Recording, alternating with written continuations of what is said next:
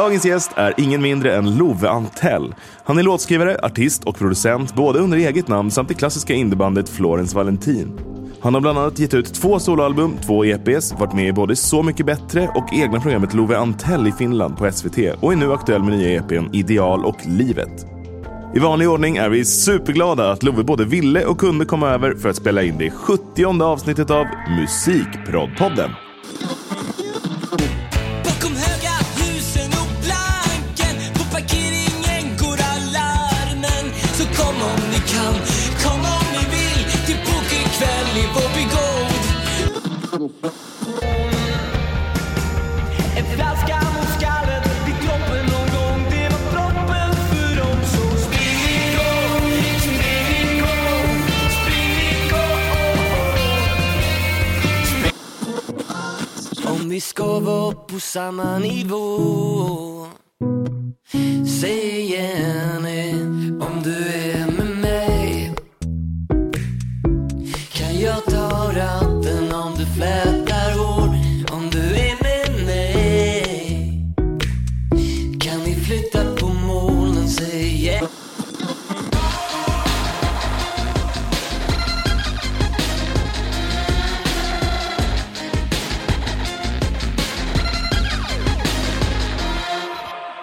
Hej och välkommen till Musikproddpodden, Love Antell. Hallå.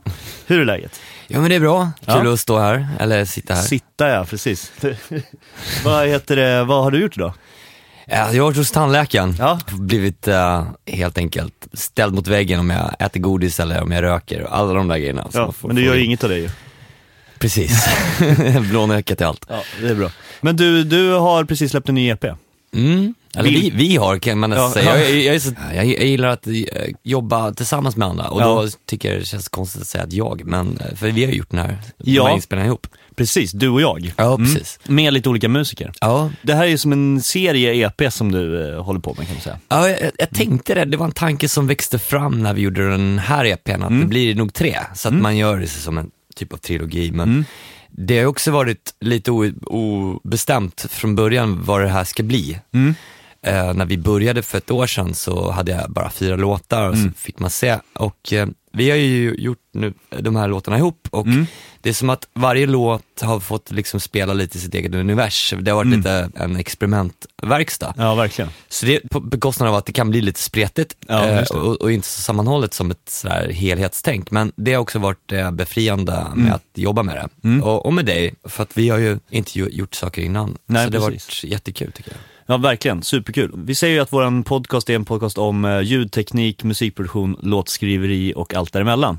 Och jag tänkte faktiskt så här att det finns lite intressanta historier om bland annat de platserna som vissa av de här låtarna kommer till på EPn, eller hur? Ja, jo, just det. Ja, det är alltid en massa olika som man spelar in det på. Nej, som du har, ja, det med förstås. På, men visst var du på Gotska Sanden? Nej, vad heter det? På Fårö.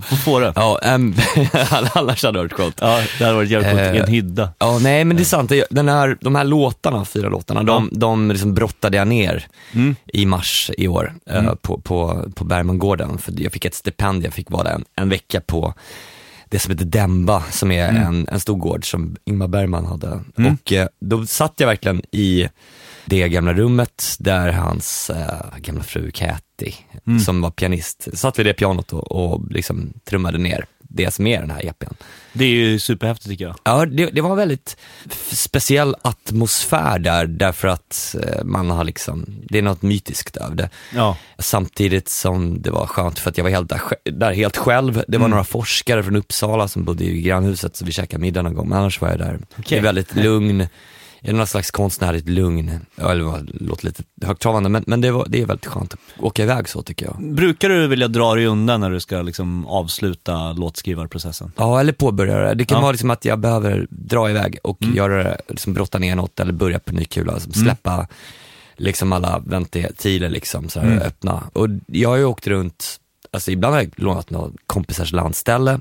Och ibland kan det vara att jag åker utomlands. Jag har fått lite olika stipendier och såna stipendielägenheter via Skap och sådär. Ja, så det är ju häftigt. Vi ska du iväg på en sån snart också? Ja, nu ska jag till Austin i januari och skriva. Då är det 3 veckor, så det är väldigt länge. Jag vet att man är mest effektiv första veckan tycker jag. Sen är det lite, jag har gjort lite olika så här korta och långa perioder, men jag tycker att man är lite ineffektiv efter ett tag. Hur kommer det sig? Jag tycker liksom att dagarna börjar gå lite i stå. Just det. Ja, det som oftast är grejen med att liksom öppna upp något nytt i huvudet, det är att man kommer till en ny plats, allting är nytt, allting känns bara liksom, möjligheterna finns där. Lite så var det när jag åkte till Fårö i mars, så var det egentligen att jag hade några dagar på mig att jag hade massa skisser och sådär, och egentligen visste att jag måste göra klart det här för att det ska bli en EP. Det var egentligen ett uttalat mål, och det var också en ganska perfekt lagom lång period där det inte blivit egentligen så mycket mer gjort egentligen på en vecka till. Exakt, just det. Sen kanske det kommer in i ett nytt skede liksom så här, att man liksom håller på lite längre. Det är olika. Ja, jag tänker så här, Björn och Benny på någon ö i skärgården och alla de där. Eller var det inte de som brukar skriva på någon i någon stuga i? Jag har hört om många olika som åker iväg. Plura och Karla från Eldkvarn är väl något så här klassiskt exempel som jag har hört sedan jag var liten. De åker alltid iväg någonstans ut på västkusten och några kompisar där. Men jag tror liksom att såna skrivargrejer är att dra iväg, det är bra. Jag tror att jag brukar säga det till andra liksom, att av alla metoder man kan ha så är det en liksom. Men sen sitter jag ju och tragglar varje dag hemma. Jag har ju min lilla lokal som är en trappa ner där jag bor, och jag går dit varje dag, men då är det ofta korta små brottstycken av tid som jag lägger ner varje dag på det här. Så att jag har aldrig liksom ett tomt anteckningsblock när jag kommer iväg på en längre session när jag ska skriva, utan då brukar jag oftast vara fullklottrade anteckningsblock som jag har med mig, och en telefon full med massa liksom inspelade korta Minns fraser. du de fraserna och de textstycken och sånt då, i de här blocken och i mobiltelefonen? Eller blir du överraskad när du spelar upp dem? Förstår jag menar? Ja, oftast brukar jag bläddra tillbaka och så bara, fan, det är det här för skit. Liksom, man upptäcker lite så, men oftast handlar det om att fånga det man bara kommer på i stunden. Alltså det är när man står och duschar, eller när man går och precis har lämnat en unge på dagis, eller det kan vara precis när man står och väljer en tomat i mataffären. Det är då jag får en idé, och då gäller det bara att ta vara på den idén och liksom komma ihåg den, placera den någonstans till en bättre dag liksom. Så fungerar mitt skrivande ganska mycket, och när jag har väldigt mycket praktiska saker att styra upp under vissa perioder i mitt liv, då tar det väldigt lång tid för mig att komma till en punkt där jag har tid att liksom samla ihop allt där till låtar och liksom konkretisera det. Och jag blir alltid lika förvånad varje gång en låt är klar ändå. För att det är som att en skrivprocess kan börja med någonting som jag nynnar fram på 10 minuter. Sen så har jag liksom några veckor som det går innan jag kanske måste skriva klart och sådär. Men ofta brukar man få lite så här ögonblick av klarhet när man sitter, som i mars då, så satt jag där på Fårö, och jag hade till exempel en låt den som heter Tänk på pengar, som var en grej som jag har hållit på med i 2,5 år. Och då tänkte jag så här, men jag brottar ner den och gör en låt av den. Skitsamma. Och sen så hade jag den här som vi ska väl prata om just idag. Exakt, specifika. Vi tänkte lite senare när vi har snackat lite mer svepande och lyssna lite på en av låtarna och prata om hur den kom till och så vidare. Precis, och det är en låt som, en av de här låtarna var en låt som jag hade liksom lite olika småskisser i telefonen och bara hade en idé om någon typ av R&B-låt som jag ville göra. Så jag kallade den för R&B-låten ganska länge. Men den var också, i själva textmässigt så här, hade den haft andra låtar. Alltså texten fanns fast i andra låtmiljöer, eller vad man säger. Gör det ofta så att du plockar mellan olika alster liksom? Ja, det kan vara så att om jag har en bra textidé så brukar jag bara vänta in, okej, den här låter som mood, ett bra mood för den här texten. Men ofta så kan det ta jättelång tid innan de där två världarna möts. Och det mest frustrerande är oftast tvärtom, när man har man tycker är en catchy hook, men man hittar ingen text som får någon som helst idé att liksom blomstra i huvudet. Men händer det att du sätter och skriver bara dikter? Eller vad man säger? Nej, texten? Nej, jag har försökt det. Nej, det gör jag faktiskt inte. För att det är som för mig att liksom famla i mörker. Jag vet inte vad jag ska hänga upp det på. Det är så intressant. Nu skriver jag inte så mycket längre. Eller om jag skriver så är det oftast med någon annan. Sådär. Men när jag fortfarande skrev, det händer ju fortfarande, men då, för mig är det precis motsatt ju. Jag känner igen famla i mörkerkänslan, men jag vet inte vad jag ska, det är ju bara ett C och ett G och ett F om jag inte har en text då. Och liksom, så du behöver texten? Jag måste det, annars annars så hör jag bara hur enkla ackordföljder, hur liksom omusikaliska jag är. Ja. Förstår du vad jag menar då?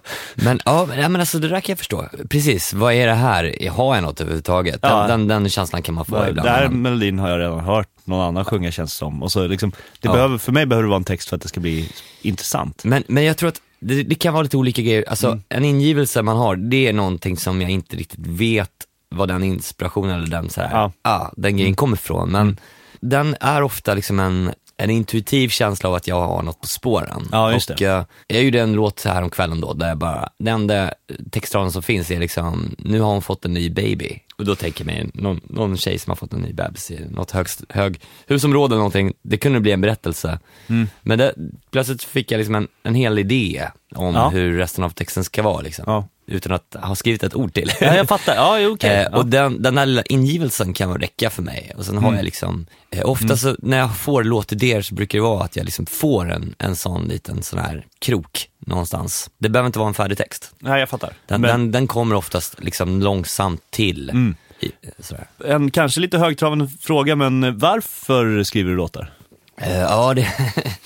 Jag tänkte det häromdagen, tror jag, som tanke att det är något som är liksom det som jag tycker gör livet spännande, att runt hörnet finns alltid en ny låt som kan bli fantastisk.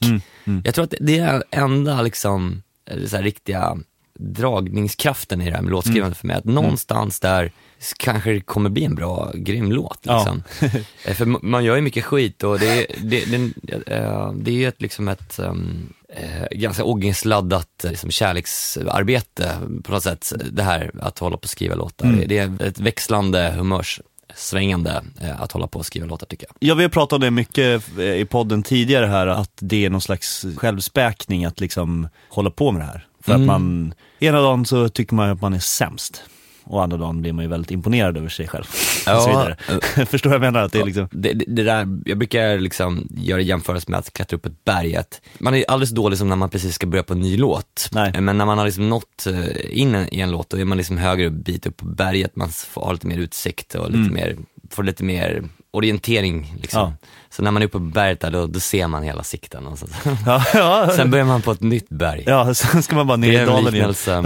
Ja, men jag tycker ändå att det finns något i det. Ja, nej men verkligen. Det är ju någonting, det är något visst med, just när man är klar med någonting också, rätt med mig om jag har fel, men när man har gjort klart en EP så kan det ju nästan kännas som ett Mount Everest att börja på en ny också, när det är släppt och liksom... Ja, alltså jag tycker nästan det är sådär för varje ny låt. Ja, det är så? Ja, men det jag liksom gör med det är att jag håller på varje dag, inbillar mig själv i alla fall, att jag samlar idéer helt enkelt, och det går långsammare i vissa perioder och går snabbare i andra, men det enda sättet är att liksom hela tiden vara i en slags rörelse, tankeprocess i rörelse. Sen är det där att bara brotta ner låtarna till färdiga låtar, det är mer liksom det är något jag lärt mig på sistone, är mer att lägga ner den tiden på det, göra klart det. Just det. Och gå vidare, för att det måste bli klart. Arbetar du metodiskt mot liksom målsättningen, det här, nu gör jag klart det, liksom, sätter du det i vissa timmar, eller hur ser dina dagar ut? Ja, jag har satt mig,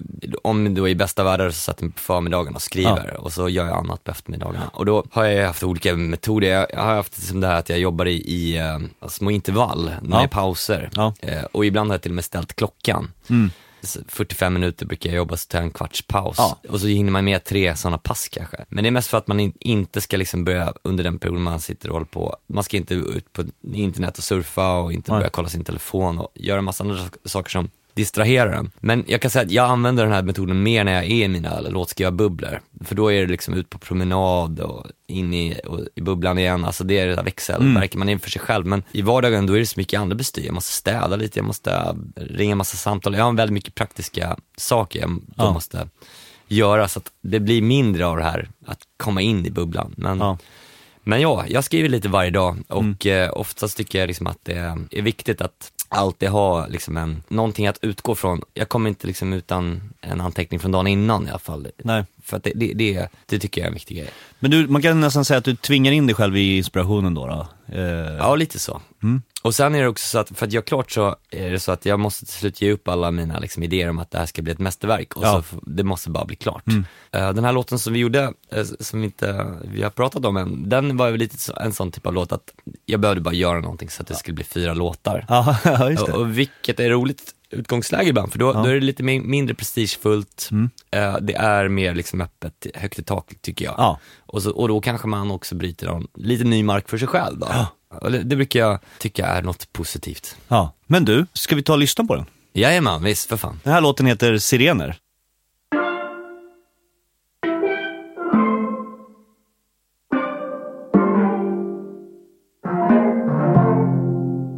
Varje gång jag räknar in ut, varje gång jag kör förbi dig, varje gång jag hör sirener, tänker jag på dig och mig. Och varje gång jag märker något hänger i luften, något hänger i luften, då tänker jag på dig och mig. Nog med småpratet, vi kan väl gå rakt på saken. Du är alltid välkommen tillbaka. Du vet, vänner och andra chanser. Jag sett dig en bättre dag innan ditt huvud fuckar upp. Du säger du är ingen rasist, man. Du låter som en, du blev en idiot du med. Skit i poesin, fan vet. Det är bara tiden vill. Ganska mycket av det som hände liksom när vi spelade in här. Istället för macho. Man hör de här akustiska kryddorna i trummorna ju. Du som brukar ha bra koll. Varje som gång de jag där. räknar in ut, varje gång jag kör förbi dig, varje gång jag hör sirener, tänker jag på dig och mig. Och varje gång jag märker något hänger i luften, något hänger i luften, då tänker jag på dig och mig.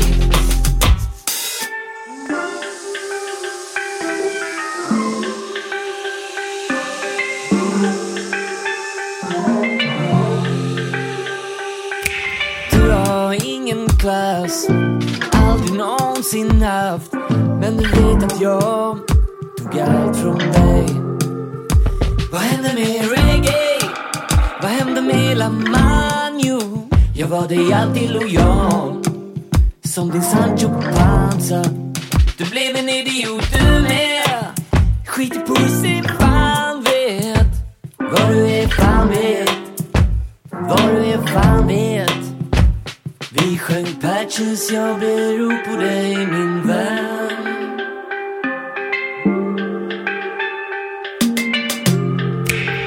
Varje gång jag räknar in nu, varje gång jag kör förbi dig, varje gång jag hör sirener, tänker jag på dig och mig. Varje gång jag märker något hänger i luften, något hänger i luften, tänker jag på dig och mig. Vad du är, fan vet. Vad du är, fan vet. Du har ingen klass, aldrig någonsin haft. Men du är alltid välkommen tillbaka. Ja, där var den. Vi har ju hört den 1000 gånger redan, du och jag. Men hur som helst så, det är ju några, vi pratade ju om det, du spelar ju också klaviatur, du är ju duktig på piano, tycker jag. Men jag spelar mycket piano, jag har ett piano hemma, så jag hamrar mycket på det när jag skriver också. Det är piano och gitarr som jag använder. Så brukar jag liksom göra vissa grejer i en dator, till exempel en liten trumgrej som jag kan liksom sjunga till och så. Och börjat göra det mer och mer. Och den här låten var lite också gjord på det sättet att jag började med någon typ av demo i telefonen bara, där jag hade de här ackorden och tyckte att det här är en slags soul-ballad eller någonting. Men när jag sen satte mig liksom och bara försökte göra den till en låt, då hade jag bara en låt i huvudet och det var Drakes, den här Fake Love. Ja, just det. Som är egentligen bara hans sång och ett trumbit och ett oljefat. Ja, just det. Och då bara jag tog det rakt av utan att liksom blinka som en demo. Men den blev ju kvar då för att det var liksom svårt att byta ut det. Skitsamma, liksom, man tar inspiration och det blir någonting annat av den då. Men det var bara på grund av den låten som det blev ett oljefat just. Och det här oljefatet som är i, vi ska lyssna även på lite olika tidigare klippts av tidigare versioner av låten. Men för det är Oljefatet som börjar själva låten. Det tog vi ju, det är egentligen från ditt, alltså när vi började producera upp låten lite mer från din demo, så utgick vi väldigt mycket från det du redan hade gjort. Som det där Oljefatet är väl liksom Logic. Det är Logics egna. Och vi hade du hade satt upp en dogma för oss att vi skulle bara använda oss av ljud vi själva hade spelat in. Ja, just det. Och då skulle vi inte använda oss av ljudbankar som redan fanns där. Så där bröt vi med den. Just för att varför gå liksom över ån för vatten? Alltså det blir lite, ta det du har istället. Precis. Och det tycker jag är en ganska vettig typ av dogma också. Alltså den ultimata dogman för mig har alltid varit att man inte får hålla på och göra saker bara för att, utan man måste ändå tjäna låten i mesta möjliga mån. Och då någonstans var det ju så att det där var ju väldigt fint det där ljud. Så varför ta bort något som är så vackert? Men sen var det väl också att jag lyckades ju till och med låna ett oljefat som vi skulle då ersätta den här med. Det hör man ju på vissa ställen. I bryggorna i den här låten så är det ju det riktiga oljefatet där du fick leka lite med det och det föll inte samma struktur. Ja, det var Per som... Det var Per som, ja så var det. Jag tror inte jag spelade på det alls faktiskt. För att det känns som att han var med Per Eklund. Per Eklund, superduktig trummis som spelar på den här låten då. Texten till den här låten, var den gått igenom för resa? Ja, men texten var äldre då än låten. För att då hade jag gjort en låt till min kompis. Alltså låten handlar väl liksom om en kompis som jag har brutit med. Och bakgrunden är verkligen så att vi bröt för att han blev sverigedemokrat. Och det var ju lustigt så att det kom fram och liksom det blev väldigt svårt för oss att umgås helt plötsligt. Och han har ju också varit en person som inspirerat mig väldigt mycket till allt som har med Northern Soul och det var han som presenterade liksom Joe Hill och andra såna här internationella människor för mig första gången när jag var 18 sådär. Så att han har varit en slags ställföreträdande storebrorsa. Ja, just det. Så att, det är lite det den här låten handlar om tyckte jag. Och jag tänkte i det hela att det finns något allmängiltigt över det. Det finns säkert många där ute som kanske har någon liknande upplevelse eller relation som är på något liknande sätt. Och så gjorde jag en låt som jag tyckte var för deppig. Jag gjorde många versioner av en låt om det här då.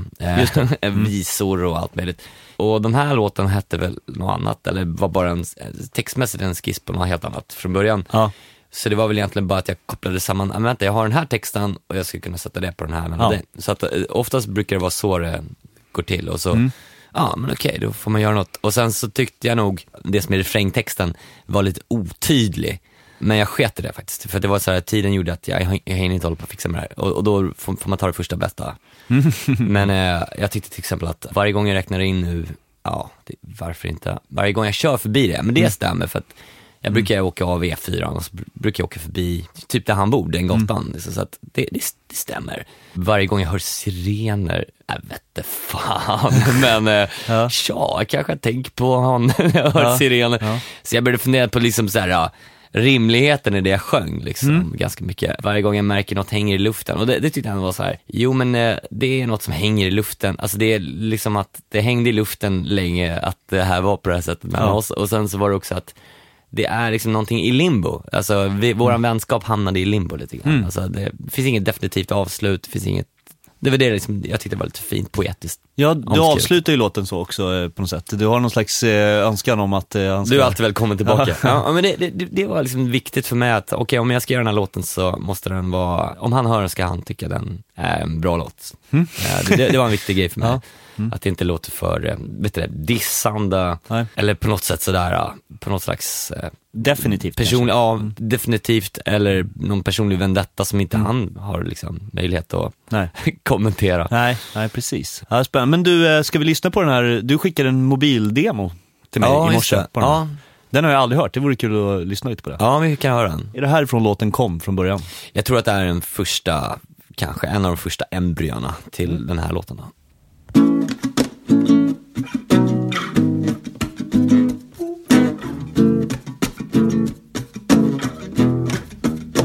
Det är för många av oss i höghus överallt, stilla i trafiken, att det kunde vara vi.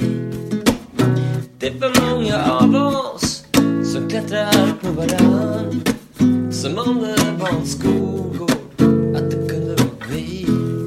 Yeah, vi tar om, vi kan Ja, men så där brukar jag göra. Okej. Nej, jag tar text så där är det väldigt jobbigt att lyssna på ihop med andra. För att, jag brukar alltid ha sån här demos. Tycker det är jätteskönt att lyssna på mig själv när jag rabblar på helt fel, alltså bara lingo. Men så fort jag spelar upp det med andra i rummet så känner jag vrider mig. Ja, det var väldigt fint. Men det var fint när det vi tar det igen. Det tycker jag var snyggt. Det får vi komma ihåg att jag tyckte det var fint när vi gör något.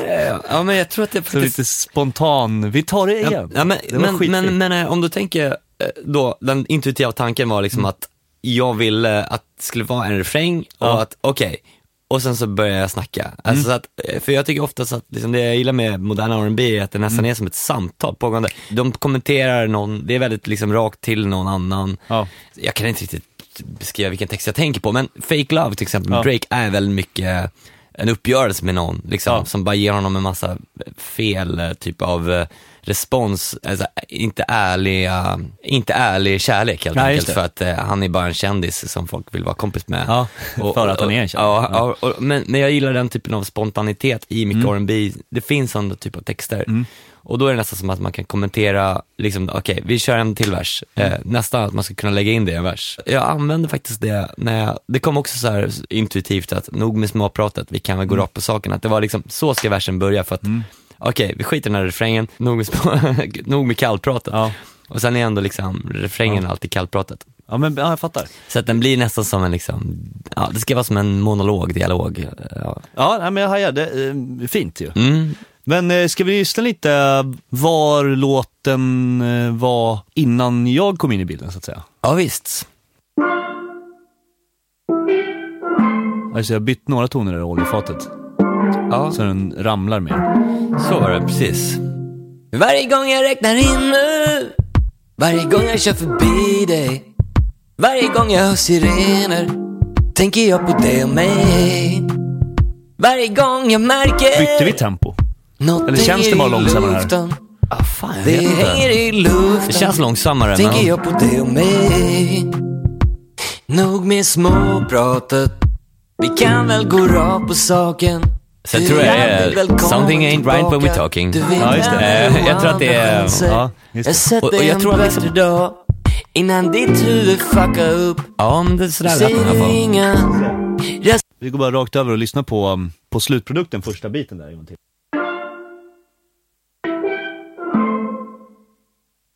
Ja, det är lite reverb. Övrigt är det ju det här. Det är samma. Det är samma typ. Varje gång jag räknar in nu. Ja, det är samma tempo. Men det gör väldigt mycket med att beatet är ett akustiskt ljud, tycker jag. Ja, det är ju liksom, och precis. En annan grej vi gjorde där var ju att vi sparade nästan all liksom subbas till refrängen. Ja, just det. Och där kommer det in någon så här 808. Ja. Så det blir ju väldigt mäktigt där och körer då. Ja, det har jag tänkt på i efterhand att fan den skulle kommit direkt. Men å andra sidan så det finns en uppbyggnad av det som är skön för att det är någon slags singer-songwriter-genre. Men jag vet att vi labbar med det. Vi kopierar in jag vet. Från första början. Det som var roligt var att du kom ju på mycket idéer som man kunde göra med den här. Det var ju bland annat att man kunde att jag kunde sjunga mot Antares autotune. Det gjorde ju att jag fattade precis vad jag egentligen försökt sjunga. För det var ju typ det jag har hört. Ja, precis. Och jag har inte prövat just den effekten förut, konstigt nog. Men jag har ju lyssnat mycket på det. Jag har använt Melodyne och allt möjligt. Så att det är inte främmande för mig på det sättet. Men jag tyckte det var jättekul att göra det. Och sen att man kan tweaka sången. För mig har det blivit liksom att det är en självklarhet att sången är det någonting som man jobbar med. Precis som man klipper ett trumbit. Ja, där är ju du ganska öppen för den moderna tekniken, får man ju säga. Ja. Alltså, eller förstår jag menar, där är det ju liksom, det finns ju de som är lite mer dogmatiska än vad du är, kan jag säga utifrån mitt perspektiv som jobbar med lite olika människor. Men däremot så, från att Melodyne är en ton som är sur till att liksom sjunga med autotunen som en effekt och använda rösten som ett instrument på det sättet, det är ändå två helt olika saker. Så och framförallt så inser jag liksom att jag brukar ju ha en röst i huvudet lite grann när jag skriver. Ibland har jag haft Diana Ross ofta. Det är konstigt nog. Diana Ross som uppstår i mitt huvud. Eller det kan vara Joe Strummer ibland. Sådär. Det är något med melodispråket och en klang. Och många gånger har jag också haft någon sån här Alicia Keys eller Drake. Eller du vet, någon sån här väldigt tydlig sångare som, och då ofta använt en effekt som inte jag liksom har tänkt på. Ja. Men det går inte riktigt att sjunga den här typen av alltså väldigt tydliga hoppande melodin om det inte är liksom en effekt med i bilden. Och när man började sjunga mer, då var det som att gå med strömmen istället för att kämpa mot det liksom. Så det var lite, du öppnade en Pandoras ask. Ja, vi får se vad som händer med den där Pandoras asken sen nu när man väl har glättat på locket. Ja, det är ju livsfarligt. Och jag vet ju att blandar man fel så kan man ju hamna åt helvete. Men det jag tycker det är liksom det sköna med R&B som genre, och det är varför jag alltid slutar i R&B som någon slags, det är här jag gillar musik, för att det är den här crossover-grejen mellan svart och vit musik och liksom tidsepoker och allting som finns i R&B. Jag gillar ju Damon Albarn som jag också pratar ofta om, och som också är någon slags mix, att om han gör en musik med musiker från Mali så känns det ändå självklart i hans värld lite grann. Och jag tror att jag vågar mig på liksom autotune om jag fortfarande tänker R&B. Men för då är det liksom i någon slags värld där saker kan mötas. Men skulle jag börja göra något konstigt liksom, inte emotionell pop, då vet jag fan om det, då skulle det nog kännas fel. Det är ungefär som när Ed Sheeran rappar, då blir man provocerad liksom, för att det blir kul, fel jag ville nog lite att där i slutet när vi låter autotunen vara så jävla framträdande. Det är ju en fras där jag liksom har dragit upp alla rattar på max så att säga. Och där ville jag nog att man skulle bli lite stött. Att många folk som gillar Love Antell kanske blir lite stötta. Jag hade någon slags förhoppning om det. Men det är ingen som har kommenterat det än så länge. Ja, men jag satt med en kompis som bara skrattade till när han hörde den grejen. För att då var det liksom plötsligt att han hörde effekten för första gången. Men den har ju varit på hela låten. Exakt. Liksom. Och då inser man ju liksom hur vår relation till den här effekten är lite skev egentligen. Att varför tycker man plötsligt att när man drar på den lite grann att det är så märkvärdigt. Och jag lyssnade på Cat Powers senaste skiva där. Den är väldigt akustiskt inspelad, men rätt var det mitt i en låt så kommer en autotune. Jag vet inte om du har hört den? Nej, jag har inte gjort det. Det är en jättesnyggt använd autotune, för den, jag har inte hört någon använda den på det sättet. Det var nästan som en fiol ungefär i bakgrunden, men hon sjunger den liksom. Och sånt där tycker jag är kul, för att det är som att man använder det som ett instrument, och det tycker jag att det är. Men sen i övrigt som i den här låten så är det ju väldigt mycket, vi gjorde det ju snabbt själva slutproduktionen så att säga. Alltså, det känns som att om jag skulle göra någon slags överslagsräkning så är det som hälften var gjort så att säga. Vi ändrade inte så jättemycket struktur och sådär som jag minns det, utan det var mer att vi liksom bytte ut trummorna, la sången och bas. Ja, och bas. Lite sådär, men behöll väldigt mycket. Dina gitarrer spelade vi inte om, det var liksom inlinat hemma hos dig, eller hur nu? Ja, precis, den tog vi från den bara. Till och med den här lakören, den behöll vi från en liten demo och sådär. Ja. Det känns som en sån grej som man vågar göra med lite mer erfarenhet. Som jag tror i alla fall för min egen del. Jag hade inte vågat göra så för några år sedan. Att man måste inte spela om allting. En demo som du har gjort hemma hos dig, det duger bra. Låter det coolt så låter det coolt. Liksom. Jag tror snarare det är ett fel man har gjort många gånger. Att man behövt spela in om allting. Så att precis som du är inne på det här, att man ska behålla demon, det som är bra i demon, så gör man bara, rättar man till lite grejer. Och det var Per Wiksten och jag han började få in mig i det tänket väldigt mycket, att behålla det som är bra från demon, för han tog ofta en demo jag hade och började bara lägga den på en inspelning. Jag bara vänta. Jag blev jättechockad att han överhuvudtaget liksom bara inte tog bort det och lät saker liksom ligga kvar så här. Och då insåg jag att det här är en kvalitet som man ska behålla. Så nu jobbar jag köpte en bra mic för något år sedan. Så jag inser liksom att min demo är min början på en låt. Och där väljer jag tempot och där väljer jag liksom ganska mycket saker som är färdigt. Och då är det också enklare att göra klart det, till exempel med dig. Ja, det blir ju något annat liksom. Det är lättare. Jag kan också tänka att man behåller mer av artisten på det sättet. Ja. Helt enkelt. Ja. Där sätts en gräns för hur mycket jag kan komma in och kladda i liksom själva grundtanken, vilket jag tror är positivt. För jag tror att känslan som en artist eller som vad det kan vara, en låtskrivare, även om du inte om du har varit producent så att säga och inte släppt under eget namn, så just det där som händer i själva grundtanken, den är ofta ägnat väldigt mycket energi åt. Alltså som du säger, promenader och äggklockan och liksom, det är timmar. Medans jag kanske kommer in och så ska det snabbt bli en låt så att säga, på 2 dagar typ, som går att släppa. Och då kan det vara ganska smart, tänker jag, att behålla det som har lagt ner väldigt mycket tankeverksamhet och kärlek på. Att behålla fragment av det åtminstone orört och sen jobba runt det bara. Och smycka ut det liksom. Det är som en annat, det är spännande sätt att jobba tycker jag. Ja, och det är liksom det tråkigaste läget man kan hamna i, det är att man försöker återskapa något som var bra på en demo. Till exempel så här, okej, det där fingerknappet gillade jag. Kan vi göra om det fast med lite fräschare ljud? Alltså, då är det så här, då är man inne på något så jävla 90-gritty, så då är det bättre att bara ta det som man har spelat in på demon och behålla det. Det går ju lättare att göra, ska sägas, när man gör låtar på, alltså när det är en R&B-inspirerad låt, eller när man har, för här har vi ett tempo, det är inspelat i klick, alltså det går ju att byta ut saker lätt. I med till exempel här fingerknapp som är som en smäll, som hur mycket kompress som helst som jag fick från dig. Jag tror att jag var inne där och höll på att byta ut det, men du tvingade mig att ha kvar, visst var det så? Jag tror inte det var någon stor övertalningsförmåga. Den fanns där, lät okej. Men däremot tror jag att jag ville ha den jättehögt och det går inte längre. Nej, det går inte, exakt. Det är kompress som tog 7, masterbussen tog liksom 7 dB på knapp. Men hur som helst så är det liksom, när man då har ganska rent och städat runt om de där liksom mobilinspelningsljuden, om man ska, alltså, då får de ändå vara där. De kan vara där. Men om man gör en rocklåt så är det kanske lite svårare att blanda in en jätteskitig grej, för det är allt annat tar redan så mycket plats, så att säga. Ja, precis. Men det som du tillförde, alltså, som var roligt att göra den här låten, det var dels att först var du hörde inte låten, minns jag, första gången jag spelade den för dig. Du spelade den bara på akustisk gitarr här. Så kanske det var. Och så fick du någon demo och du hörde inte riktigt låten. Så vi liksom, jag var inne på att liksom, jag byter ut den, jag gör en ny låt eller något sånt där. Men sen var tiden sån att jag behövde göra klart den. Det var det jag hade. Ja, så var det. Men det gjorde också att när vi jobbade med den så var det som att det du tillförde var ju liksom någonting som jag inte visste. Så rent tekniskt, som ändå var en viktig produktionsdetalj. Och det var ju hur sången skulle göras.